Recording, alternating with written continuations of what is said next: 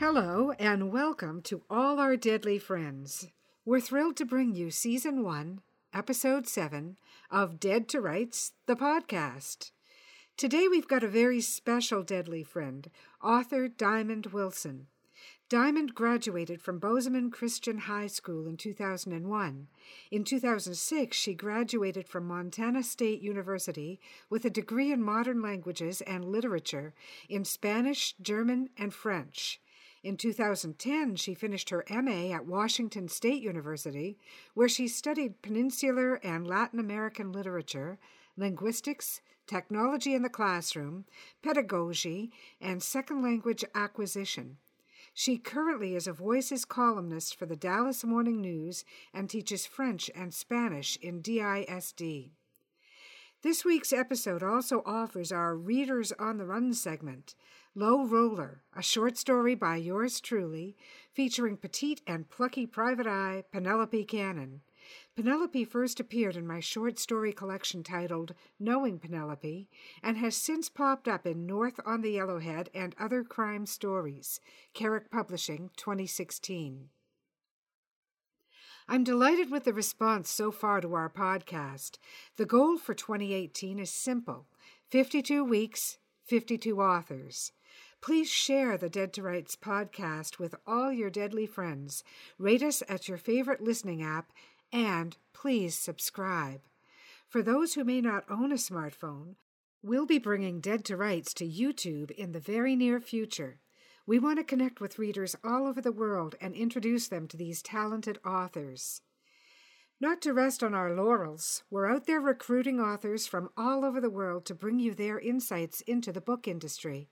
We've got fantastic interviews lined up with the likes of Miriam Cobras in Germany, Tony Rakestraw in California, and Rob Brunet in my own hometown of Toronto, to name only a few. So, here's the pitch. If you're a published author, and yes, you must be published, and you'd like to be interviewed on Dead to Rights, contact me at carrickpublishing@rogers.com. In the subject line, please say, "Schedule me for an interview." In other news, Carrick Publishing continues its endeavor to produce great titles for our associated authors. Stay tuned. Down the road, I'll be highlighting a few of our works. Now, nestle in those earbuds, get on your walking shoes, or sit back in that easy chair, whatever your preference, and prepare to listen to my little story, Low Roller. Low Roller by Donna Carrick. It isn't just that the holidays bring out the worst in people. Sure, some of us blame the stress and bustle of the season for causing family arguments, a trail of mini-crises that we leave in our wake as we shop, cook, and clean. The painful struggle to maintain permanent smiles throughout a marathon of entertaining. It isn't easy being gracious for weeks at a stretch. But really, we shouldn't blame it on the holidays. Some people are just miserable all year round. The Christmas season, with its artificial twinkle of good cheer, serves to highlight the fact that some souls are bleak at the best of times. Staying cheerful is easier for people like me. I've got no family to speak of, except for Aunt Rachel, and she never puts up much fuss over Christmas. You see, she never married, so her festive table, elaborately decorated as it is, seats only the two of us. She detests turkey, preferring a nice steak or a bit of ham. We usually eat in silence, but it's a comfortable silence. I never doubt her love. It's her sense of tradition that could use a shot in the arm. "Would you like more tea, dear?" "No, thank you, Maddie," I said. I'd be awake half the night as it was, hopped up on caffeine and peeing a blue streak. "What did you say your name is?" Maddie's daughter, Delilah, 40 if she was a day, pointed her pen my way. "Penelope Cannon," I replied, hiding my annoyance for Maddie's sake. Delilah would have been a good-looking woman, except for the permanently pinched look where a smile would have been welcome. "And how do you know my mother?" she said, scribbling down my name. I couldn't blame her for being suspicious. From where she sat, it would appear odd, me on the young side of 30-something and claiming a close relationship to Mattie Oakes, a 65-year-old widow of comfortable means and tremendous elegance. I was tempted to say, we met in yoga class, but I chewed on my shortbread cookie instead. You see, I knew the truth about Delilah. I knew she seldom, if ever, spent time with Mattie. The only reason she was here today was because of that great unifier, the family emergency. Delilah's brother, Jordan Oakes, had gone missing. Again. "Don't you remember, Delilah?" Mattie answered for me. "I told you about a young woman I met in my pottery class a few years ago." I glanced around Mattie's stunningly decorated dining room. Casual comfort reminded the visitor she was, after all, a child of the 60s. Her own clay pieces were displayed on every surface, making the space unique. Playful colors blended with earth tones created a sense of warmth, just like Mattie. I, of course, had no potting talent whatsoever. Mucking about, as Mattie called it, wasn't my bag. I'd joined the class for one reason only, to rub elbows with a woman suspected by her employer of stealing pharmaceuticals to smuggle south of the border. My plan didn't work out. No sooner had I chatted the suspect up than she dropped the class, quit her job, and left town. Meanwhile, my world collided with Mattie's. She laughed openly at my ridiculous attempts to make clay art. Everything I touched came out looking like an ashtray. Ironic, since neither Aunt Rachel nor I smoked. Even after I dropped the class and came clean with Mattie about my reasons for signing up, we remained friends. I think in many ways Mattie is a kindred spirit, although you'd never guess it to look at the two of us. I'm short and hardly sweet, a rough, tough cream puff, as described by an ex-boyfriend, with no taste to speak of and little in the way of artistic talent or grace. Mattie is tall, slender, and the picture of refinement. She takes pride in her keen eye and is able to charm the birds out of the trees. It would be hard not to like her. She smiles easily, laughs at everything I say, and cooks like a master, another skill I'm sorely lacking. She seldom complains. It was months before I began to get an inkling of her strained relationship with her son and daughter. It was much longer before I knew how bad things really were. I couldn't figure it out. Mattie was a joy to be around. What the hell was the story with her kids? Finally, I got the picture. Mattie had married their father when Delilah was 15 and Jordan only 10. A short time later, Richard was diagnosed with an aggressive form of cancer. When he died, Delilah blamed Mattie. Jordan didn't blame anyone. He just shut down. Maybe he'd always had a bipolar disorder, but it wasn't an obvious problem until after Richard died. From that point on, Jordan's depression presented itself in a variety of behavioral problems. It began with poor marks and a regrettable circle of friends and flowered into drug addiction, alcoholism, and gambling. He'd disappeared twice before. He was 35, not bad looking, judging by Mattie's photos, except for the darkness in his eyes. Jordan hadn't lived with Mattie since he'd dropped out of university. She tried to get help for him, but he'd resisted every effort. They'd argued constantly in those days. Delilah convinced Mattie that she was enabling Jordan's behavior by continuing to feed and house him. Mattie asked Jordan to leave. It was the hardest thing she'd ever done. She'd given her word to her dying husband to care for his children. It was all he'd ever asked of her. Sometimes life can break your heart. "Yes," Delilah said, looking up from her notepad. "I remember. You met in pottery class, and you're a private investigator. Is that right, Miss Cannon?" "That's right, Ms. Oak." I didn't appreciate Delilah's tone. I could put on an attitude, too. Of course, given my petite stature and casual clothes as compared with her striking height and impeccable dress, My tone might be somewhat less impressive than hers. "Can you help us find Jordan?" Maddie said. "Of course. I'll do what I can, Maddie. Just tell me when you last spoke with him, and anything you can about his habits." Maddie went through the story again. I sipped my tea and made notes of my own. Last contact, telephone, home phone, 2 days before Christmas. Expected for dinner December 25th. No answer on home or cell phone since. "What did the police say?" I asked. "They filed the report. They sent out a press release. There has been no response so far." Maddie poured more tea for Delilah. I put my hand over my cup. I had everything Maddie was able to give me, and frankly, I was tiring of Delilah's company. "Do you have an extra set of keys for Jordan's apartment?" I asked. "I'd like to start there." Maddie reached into her purse. She struggled to remove a key from her ring and handed it to me. "If you don't mind, I'll join you," Delilah said. "Actually—" "I've discussed this with Penelope," Maddie said. "I'd prefer if she went alone to Jordan's apartment. That way she can take her time and look for clues. She doesn't need us looking over her shoulder." "But, Mom—" "It's been decided, Delilah." Maddie put her teacup down and walked me to the door.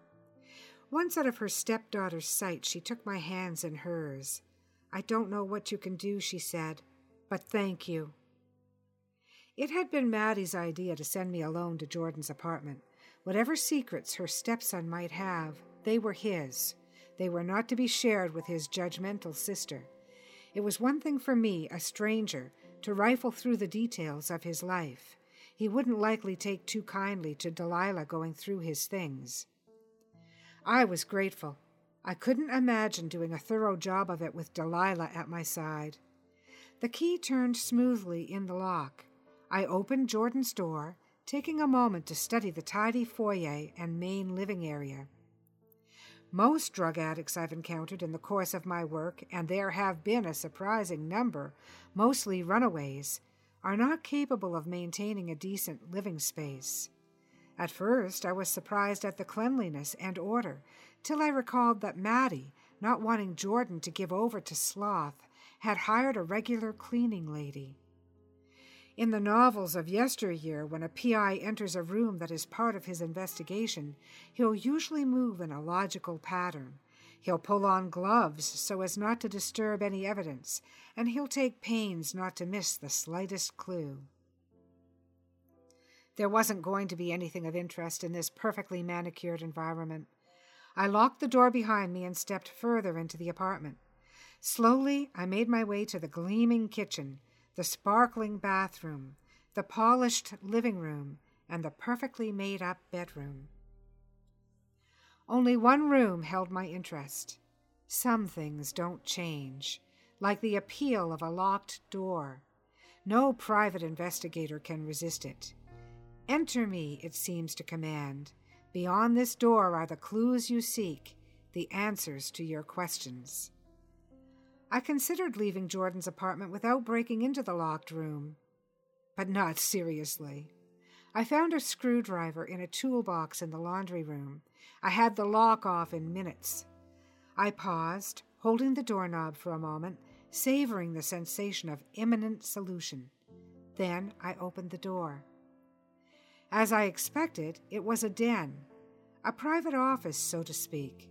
The place where Jordan kept everything he really cared about in one great heaping mess. Papers, books, a television, a desk, a computer. All in no particular order. It was obvious the cleaning lady wasn't allowed in this room. I smiled. It seemed I'd discovered the real Jordan Oakes.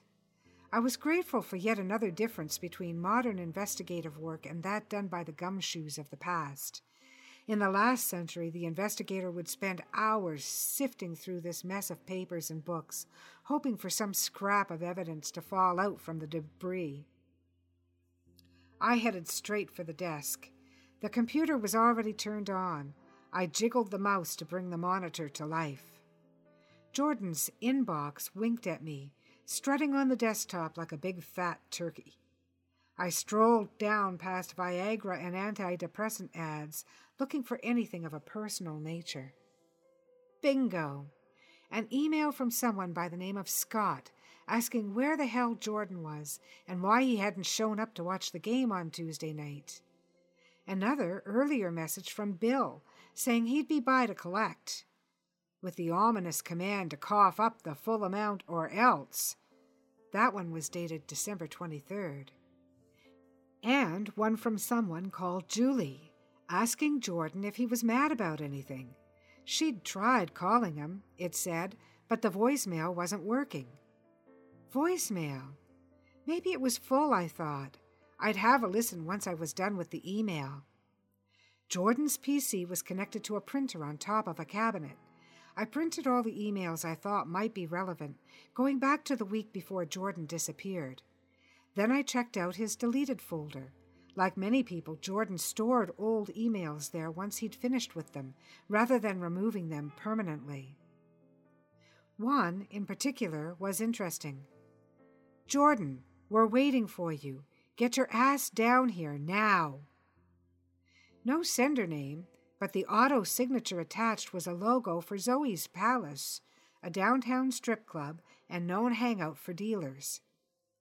The message was received on December 24th at 8:25 p.m., the night before Jordan went missing. I printed it. I'd definitely be paying Zoe a visit.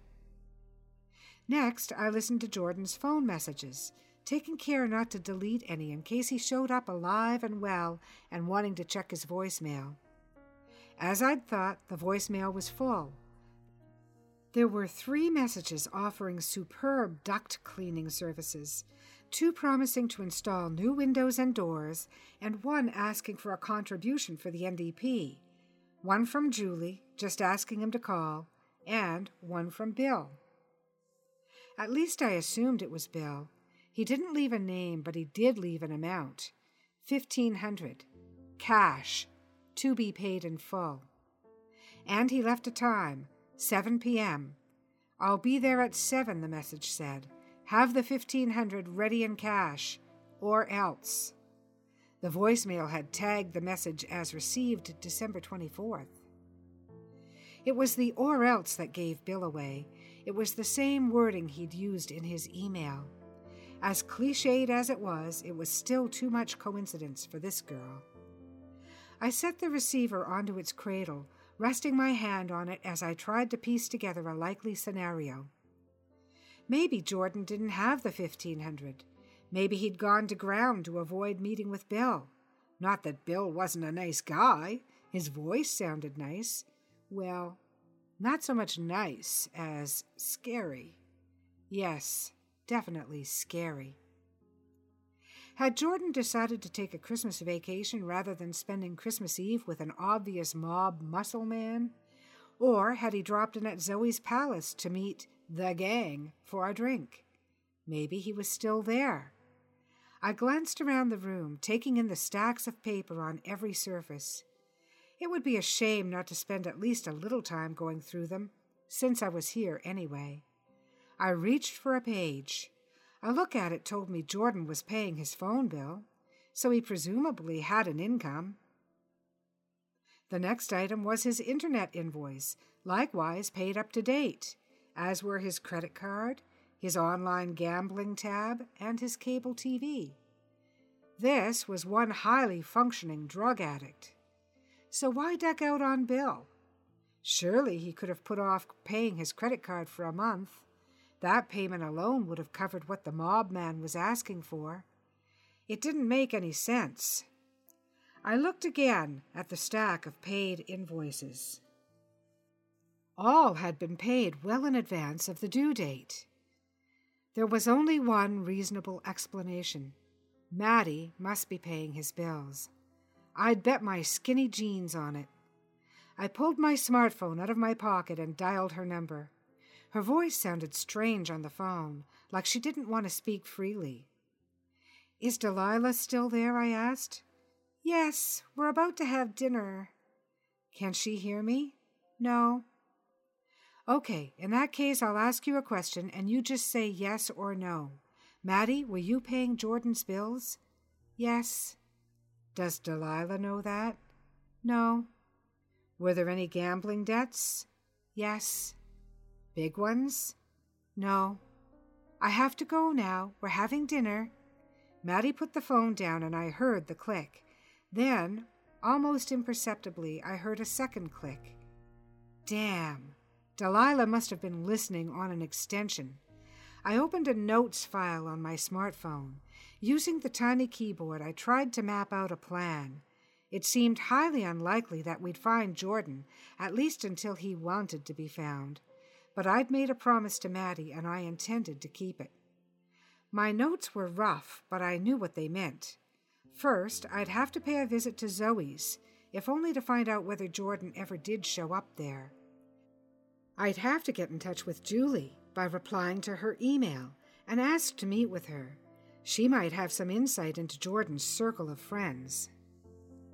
I'd email Bill while I was at it, just a cryptic note from Jordan to see what reaction I got. I needed to have a straight talk with Maddie. She said the gambling debts were not large, but of course she hadn't been free to elaborate. I had a sneaking feeling between the drugs, gambling, and whatever else Jordan had been up to that Maddie was footing a pretty significant bill. It probably wasn't hurting her. My sense was that she had a solid financial buffer. Just the same, Maddie had a good reason not to want Delilah to know she'd been supporting Jordan. Big Sister was not going to like it. I wondered. Was that the first time Delilah had listened in on Maddie's conversations? My Aunt Rachel has a saying, "A goose will honk and a duck will quack." And Delilah was a sneak. She'd already proven that. Maybe she knew about Maddie paying Jordan's bills. How would she feel about seeing her inheritance being siphoned off by a drug-addicted gambler who couldn't keep himself in toilet paper? My guess was she'd be ticked.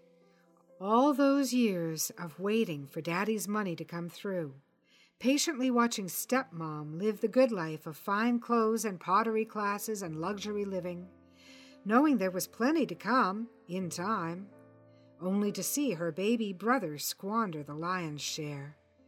Would anything be left for Delilah, or would she get the short end of the stick again? Yes, I'd definitely pay a visit to Zoe's palace. But first, my bike was parked in the visitor's lot. I started the ignition and donned my helmet, heading back in the direction I'd come from. When I arrived at Maddie's, Delilah had already left. Maddie didn't come to the door when I rang the bell. I dug in my pocket for my keychain, quickly locating the extra key Maddie had given me in case she locked herself out. Delilah wouldn't have known I had it. How could Delilah know that? If anything happened to Maddie, it was me rather than her stepchildren she placed her trust in. I found Maddie on the kitchen floor. She'd splashed tea on the tabletop when she fell. She was still breathing. Beside the teacup was a single white sheet of paper with one sentence scrawled in Maddie's usually graceful handwriting. "I'm sorry, Jordan." I dialed 911. The paramedics were able to revive Maddie and induce vomiting. It took a while, but at the hospital they got her stomach pumped and were able to save her life. She told the police how Delilah must have slipped something into her tea. I guess Delilah thought it would go down as suicide. After all, Maddie was grieving over the loss of her troubled stepson. She was experiencing guilt over her failure to keep Jordan on the straight and narrow. We later learned that Jordan had visited his sister on Christmas Eve. She must have thought it strange that he could afford to bring her an expensive gift, given that he didn't have a job. But of course she knew where the money had come from. She'd killed Jordan that night and somehow dragged his body to her car. He was slight thanks to years of substance abuse and poor eating habits. She'd driven to the countryside and found an isolated spot to drop him off.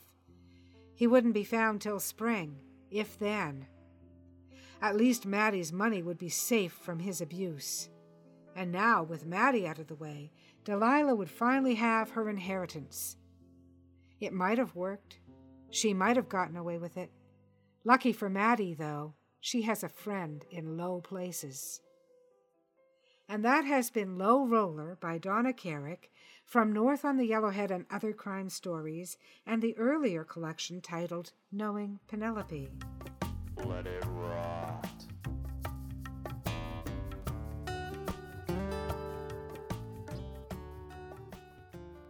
Coming up next for our listeners, we've got a terrific interview with author Diamond Wilson. Diamond is a self-professed adventure junkie, an eater of worms, and a world traveler of the highest order. Her books include the Quest for the Queen series, The Caves of Qumran, and Dangers in the Desert. Also, she's the author of the Little Words, Big Ideas series, which includes Going Bananas and Antithesis Labyrinth, as well as the Bring Your Mike series and The Sand Sculptor. Please give a hearty Dead to Rights welcome to deadly friend Diamond Wilson. Let it rot.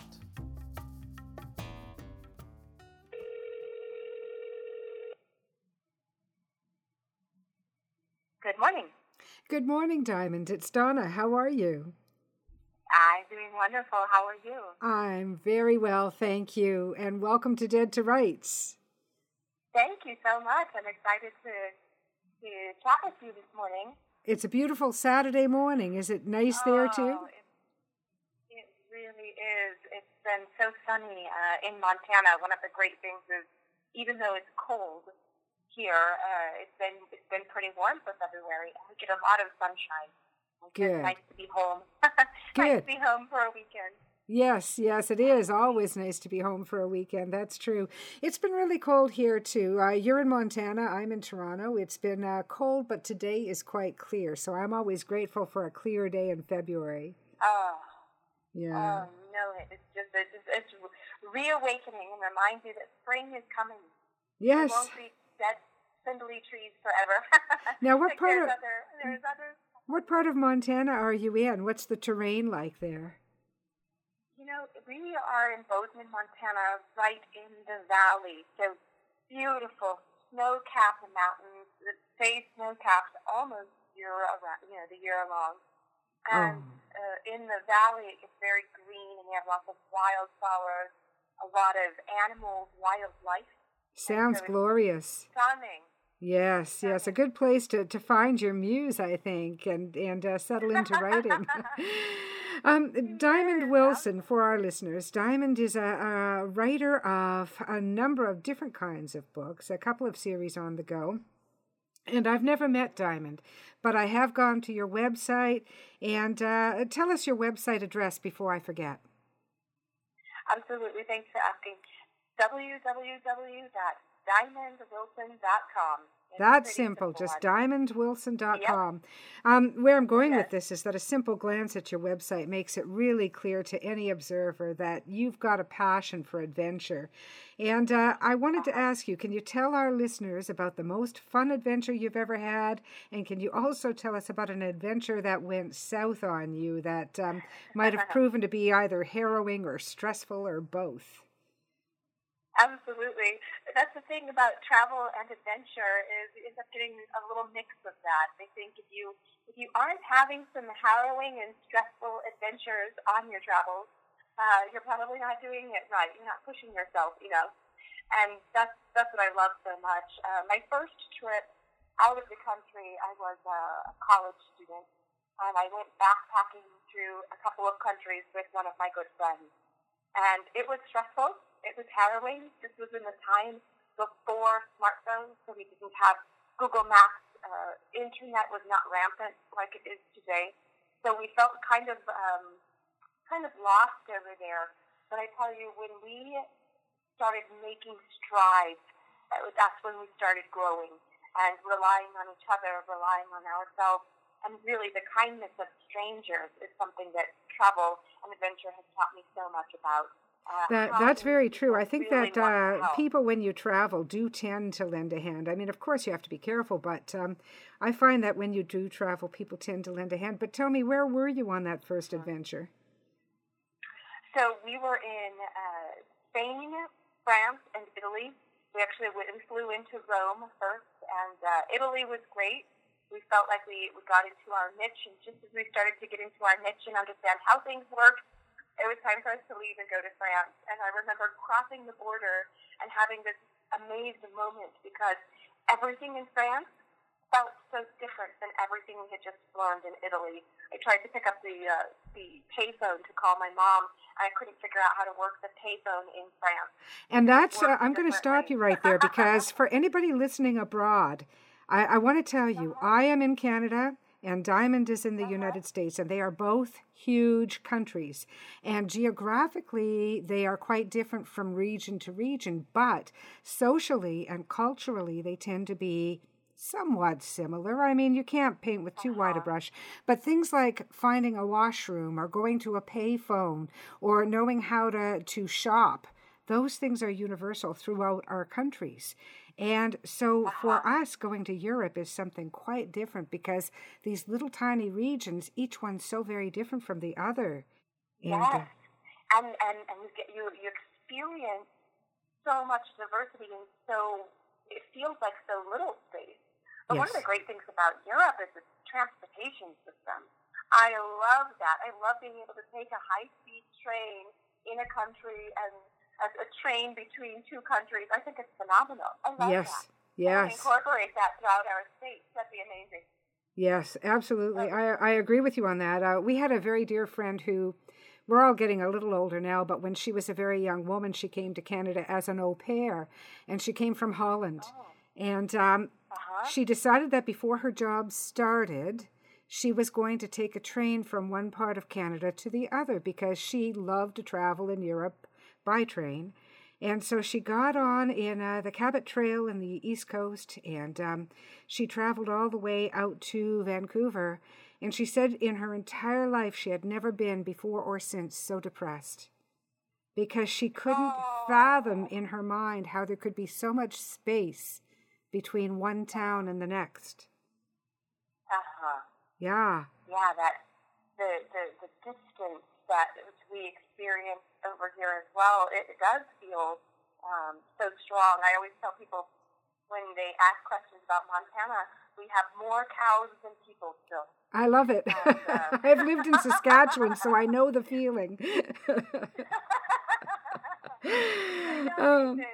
opportunity to go and travel and to experience, some of the hard times that I experienced were not being able to confirm a place to stay.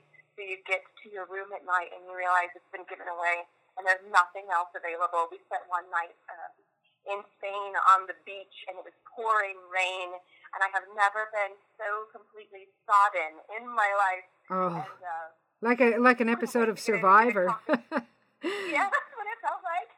Oh my gosh, except without the film crew. I know. Let's try this again. Let's go back for the first time with a group of cameras with some of these young students as they embark on this journey, for sure. Yes. Another thing that I noticed about you when I was visiting your website is that you share a passion with me for languages, except you've successfully learned languages, which I have not so far been able to quite master. You speak 5 languages, and I think that languages and learning languages tells us a lot about a culture. Which languages do you speak, and what prompted you to study them? Sure. Well, the process is difficult to take heart. It's a matter of exchanging information.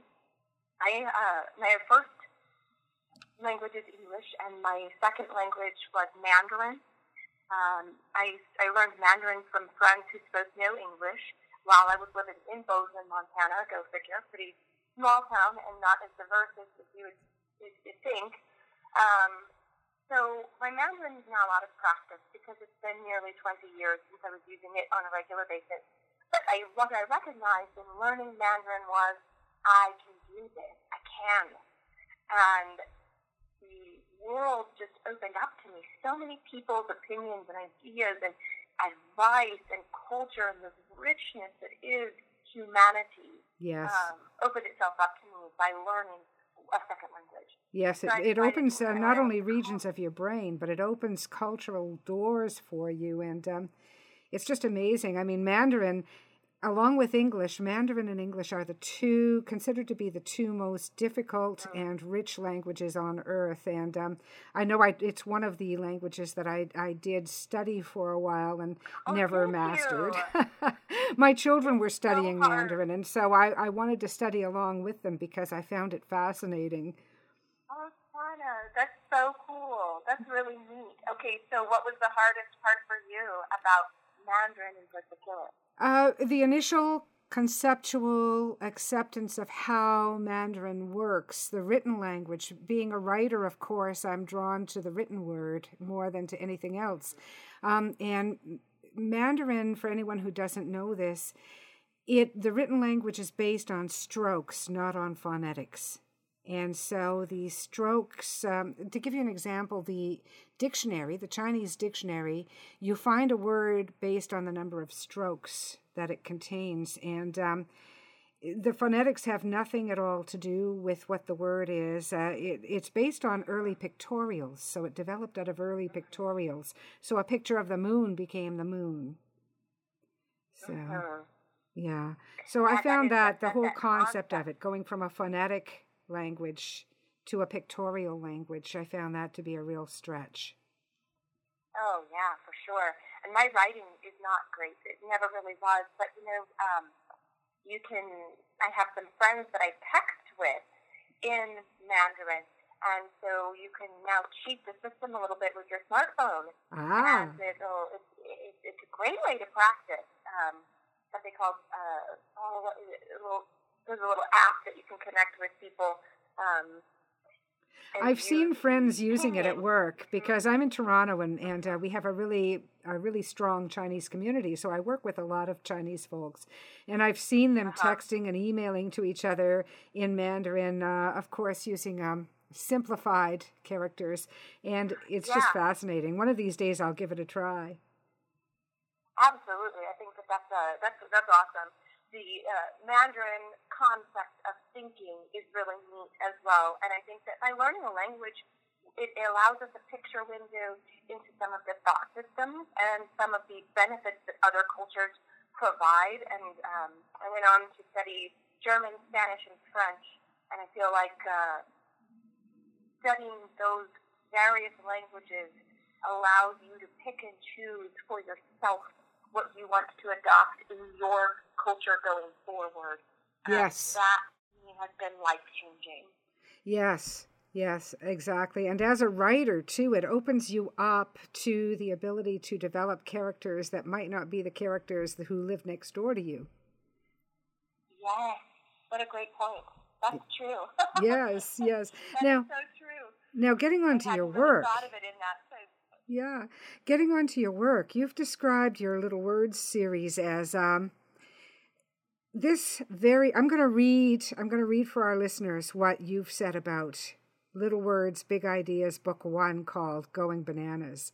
This very short story personifies anger and how it interacts with other emotions in the psyche's ecosystem. Now, I have to tell you, Diamond, you don't sound like an angry person. You sound like a very bright, enthusiastic person, but I think we all have some anger. Tell me about what you mean when you say that. Sure. Going Bananas is actually based on a journal entry that I had written, and it was my brother who encouraged me to start taking some of the journal entries and sharing those with other people because they're much more, they're not quite as concrete as some of the things that I write. And I took a course at the Dallas Institute of Humanities and Culture that encouraged us to get in touch with inner dialogue. Yes. Not be afraid of expressing odd and the archetypal truths that can be pulled from these types of writings. So Going Bananas is the story of a peaceful world where everything is operating the way that it's supposed to. And in that world lives a gorilla. And the gorilla, he crosses all of these boundaries. He crosses the stream. He can climb, through the trees. He can lie down in the grass. He can do various things. But the gorilla moves while the ecosystem stays where it is supposed to be. And I feel like that is us. We have all of these parts of ourselves and of our psyche that we could consider concrete, real, consistent. Something like, hey, I'm a happy person, I'm a positive person. That may be one of your landscape features. Yes. And yet the gorilla can pass through that landscape, can't he? Yes, And that so is the really gorilla wonderful, is Diamond. Anchor. That's just a wonderful way Thank to you. sum up the way that we see our inner worlds. Because for our listeners who are readers rather than writers, you probably have heard writer friends talk about the inner landscape, but you might not really get it. It's a place where we as writers have to spend a great deal of our time, and we have to get to Yes. know ourselves pretty darn well. And so I love your approach to it, Yes. Diamond. Why, thank you. Yeah, it was a lot of fun, and it's been cool to have other people read that and give me positive feedback. You know, those self-expressions are always a little scary, so Yes. it was an exercise in courage for me as well. I would think so. As a writer, going into those places takes the greatest courage of all, really, because there's a few things. One is we've learned to keep those feelings to ourselves. That's one. And the second one is those things are so deeply part of us. It's almost like our sexuality, if you'll pardon me saying. It's like our religion. It's like our preferred dress. All these things are so deeply a part of ourselves. For women, hair. Put it down to your hair. How you wear your hair is so deeply a part of you as a woman, whether you want to recognize that or not. And when we put that piece of ourselves that is so intrinsic out there to the world, how will it be judged? Mm-hmm. You know, to me, that's Absolutely. where the courage lies. Yes. How are others going to change their opinion of me because I have been honest? Not Yes. because I've become someone else, but because I've been honest about who I am. Exactly. And that sense of vulnerability, I'm still learning. Brene Brown did a great TED Talk on that, and on vulnerability. I don't remember the name of it right now, but I've watched it several times, and I keep encouraging, hey, let's go for it. Let's be vulnerable. Yes, and take that deep dive into the internal pool. Exactly. Yes. Now, on I suspect a lighter note, the Quest for the Queen series. It looks to me, now I haven't read it. I'm always honest with our listeners. I haven't read it, but I have looked at it carefully online to see what it was about. And it looks to me like it would appeal to lovers of historical fiction or people who love time studies and time travel. Am I right in that? Absolutely. I think historical fiction and mystery, I call it my history mystery series, where those two come in and they are combined. So this series is a young adult audience who it's written for. The characters are in their teens, and an ancient Essene relic is missing. So we have Maylie Peyton, her brother Smith, and a handsome Israeli teen named Rafi, who are on a quest to find this relic and protect it. So the story takes us into Israel, and in the second book, into Egypt. Throughout the course of the series, we have various villains. There's a secret order that teeters on the edge of good and evil. And so our readers and our characters here are forced to pick away the fat, as you will, and get into what really matters. And being set in the Middle East, I think it's important that the readers question cultural identity boundaries and religious differences. So that, for me, is so much fun to write because this is a rich place to write from. And one of my favorite things about the series is, there are Christians, there are Messianic Jews, there are Muslims, and they all are allowed to have their own beliefs, but they still find a way to work together. Yes. And that's a dream of mine for all of us, to find a way to work together. And kind of tying back into travel and cultural awareness, when we see the kindness of people who are not like us, it helps us to You've become hit more on open something that and people to need to hear right now, Diamond. People in this time and in this place, without becoming political, because I won't do that. I have too much respect for you. I don't know you, and but people need to hear that the more you travel outside yourself and outside your own personal realm, the more tolerance, the more patience, the more real, genuine love you're going to have for people. So, to our listeners, get out there. And if you can't get out there for any reason, I mean, some people are housebound, and that may be why they're listening to us right now, because they may be housebound. Sure. But get out there online. There's no excuse. Get out there in whatever way you can and embrace the world. Absolutely. I think that's so key, so important. And with the technology that we have these days, getting out there is a little bit easier. I'm a Spanish professor as well, so my students check out, they spend an hour a week on the app or a site called WeSpeak, and anybody who's interested, I would recommend you check it out. You can practice. It's a free website, and you can practice with people all over the world who are trying to practice other languages. And what is the website called again, Diamond? It's WeSpeak, spelled WeSpeake.com. We Speak, and it's EKE at the end. That's very interesting. Yes, Thank you. Thank you for that. Yes. So, yes, you've got an exotic setting. You've got young adults traveling. You've got a relic. I was speaking with an author a couple of weeks ago who wrote an antiquities series. So that seems to be a topic that has a lot of appeal to people. What tips can you offer to any of our listeners who might be struggling to complete their first manuscript or to find their voices, or really any kind of a tip that has to do with the writing industry? Sure.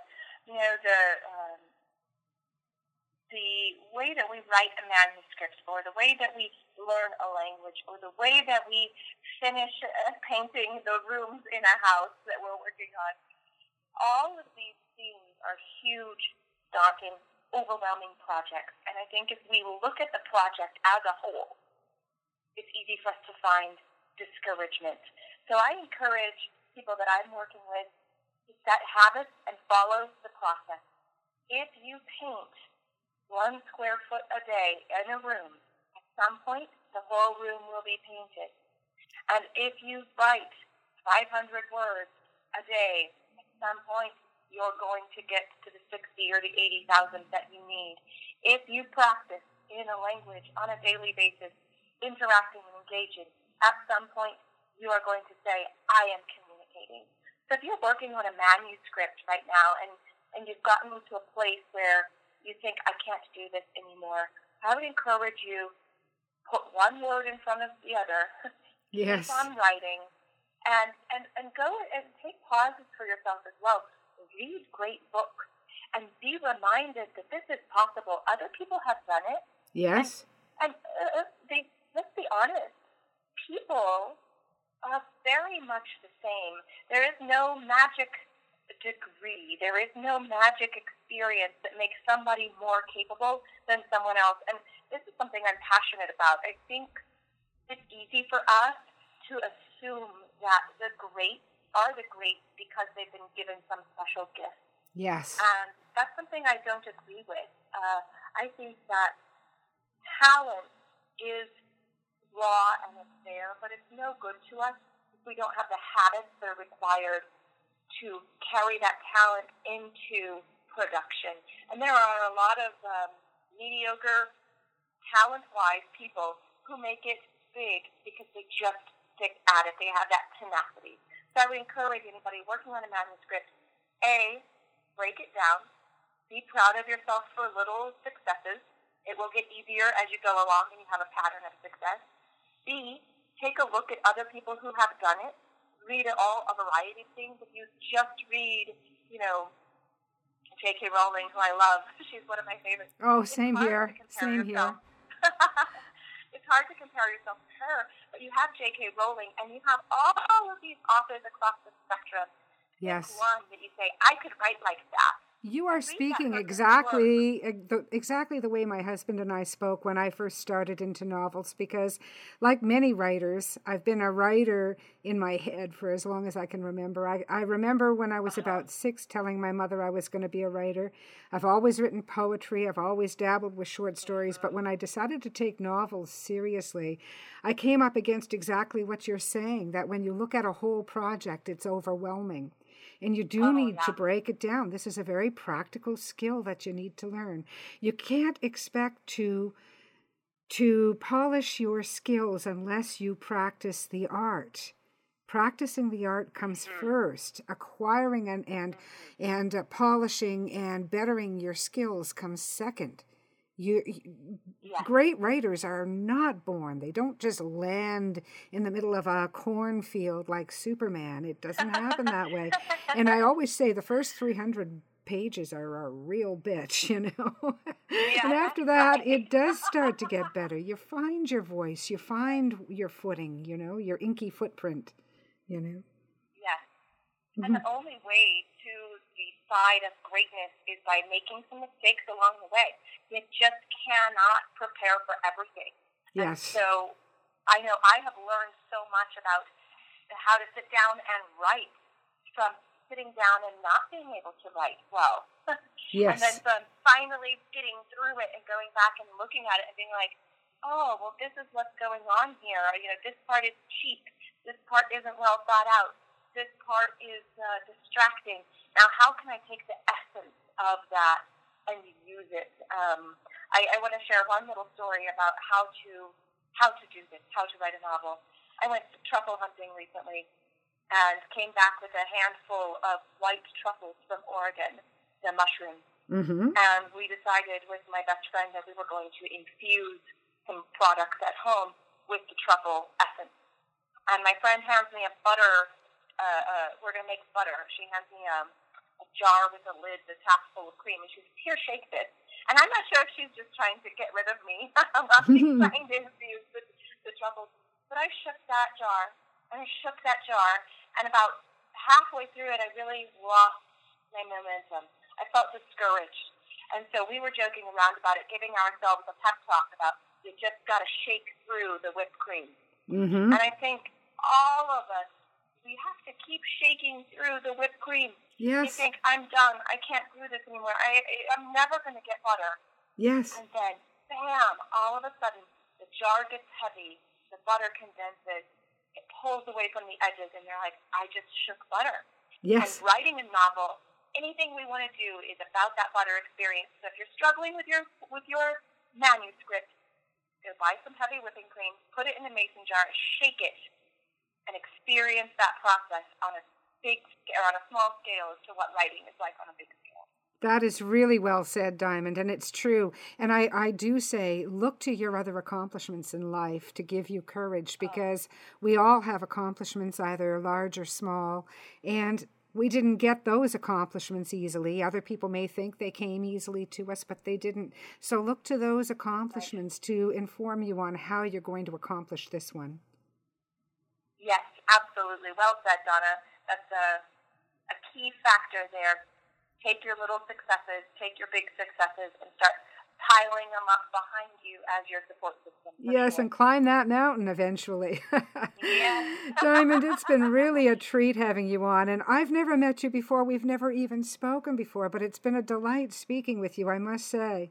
Well, thank you. You as well. I'm so curious about your languages that you have studied.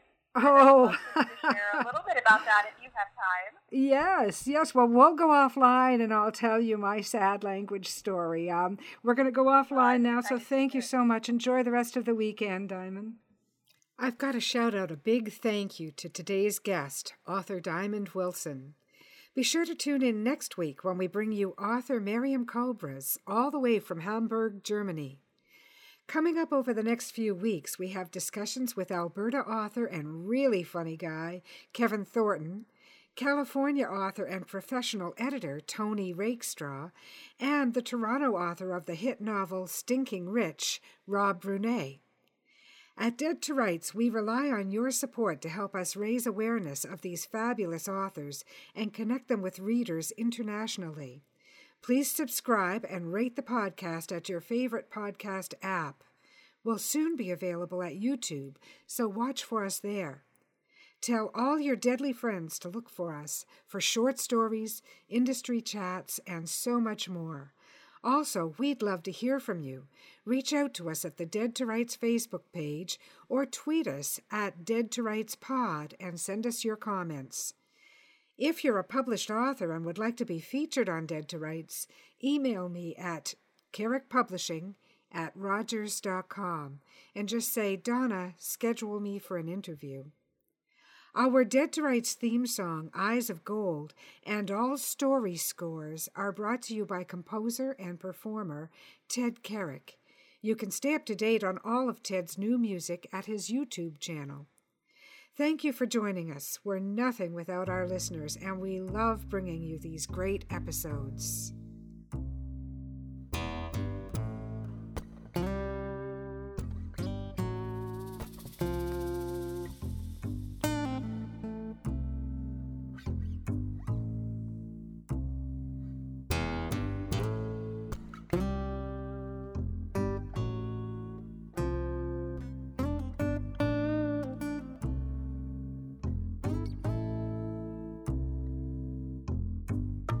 A dusty road, a man alone.